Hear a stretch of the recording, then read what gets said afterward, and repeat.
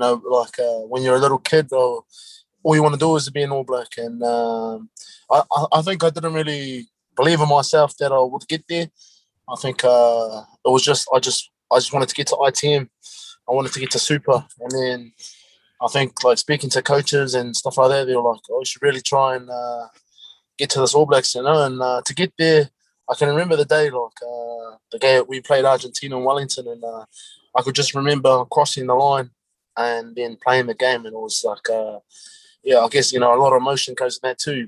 It's probably a moment I always remember in my career, to play my first cap for the All Blacks. So. Hey guys, welcome to the trailer of episode number 15 on my podcast, Coach G, transforming athletes and purpose-driven people. And my next guest has achieved great things. He has played for the All Blacks. He has won the World Cup in 2015, and he has won the French Top 14 and the European Cup with Stade Toulousain. He is none other than the big man, Charlie Faumuina.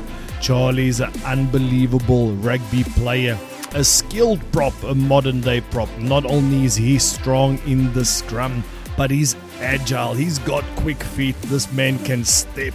He's all over the place. He's a humble man. He's achieved great things.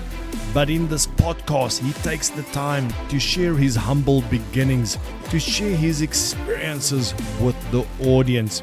If you are a front row rugby player, and you want to progress and learn about the art and the skills of the scrum and what Charlie did to play at the highest level, you need to take the time and tune into this episode.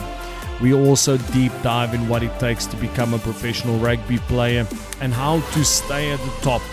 Charlie also talks about his journey coming to France, his experiencing a new culture, talking about how important family is in the rugby world. This is going to be unbelievable, guys. I really enjoyed spending time with him, speaking to him, and talking about the scrum. But it's not just that, it's so much more. Front row rugby players have to do quite a lot to perform. It's not easy. They experience so much pressure. But that's enough said, guys. All you have to do is tune in to the episode with Charlie Faumuina coming up soon. It will be launching on Tuesday. So please make sure that you are ready to listen, ready to learn, and hope to see you guys soon.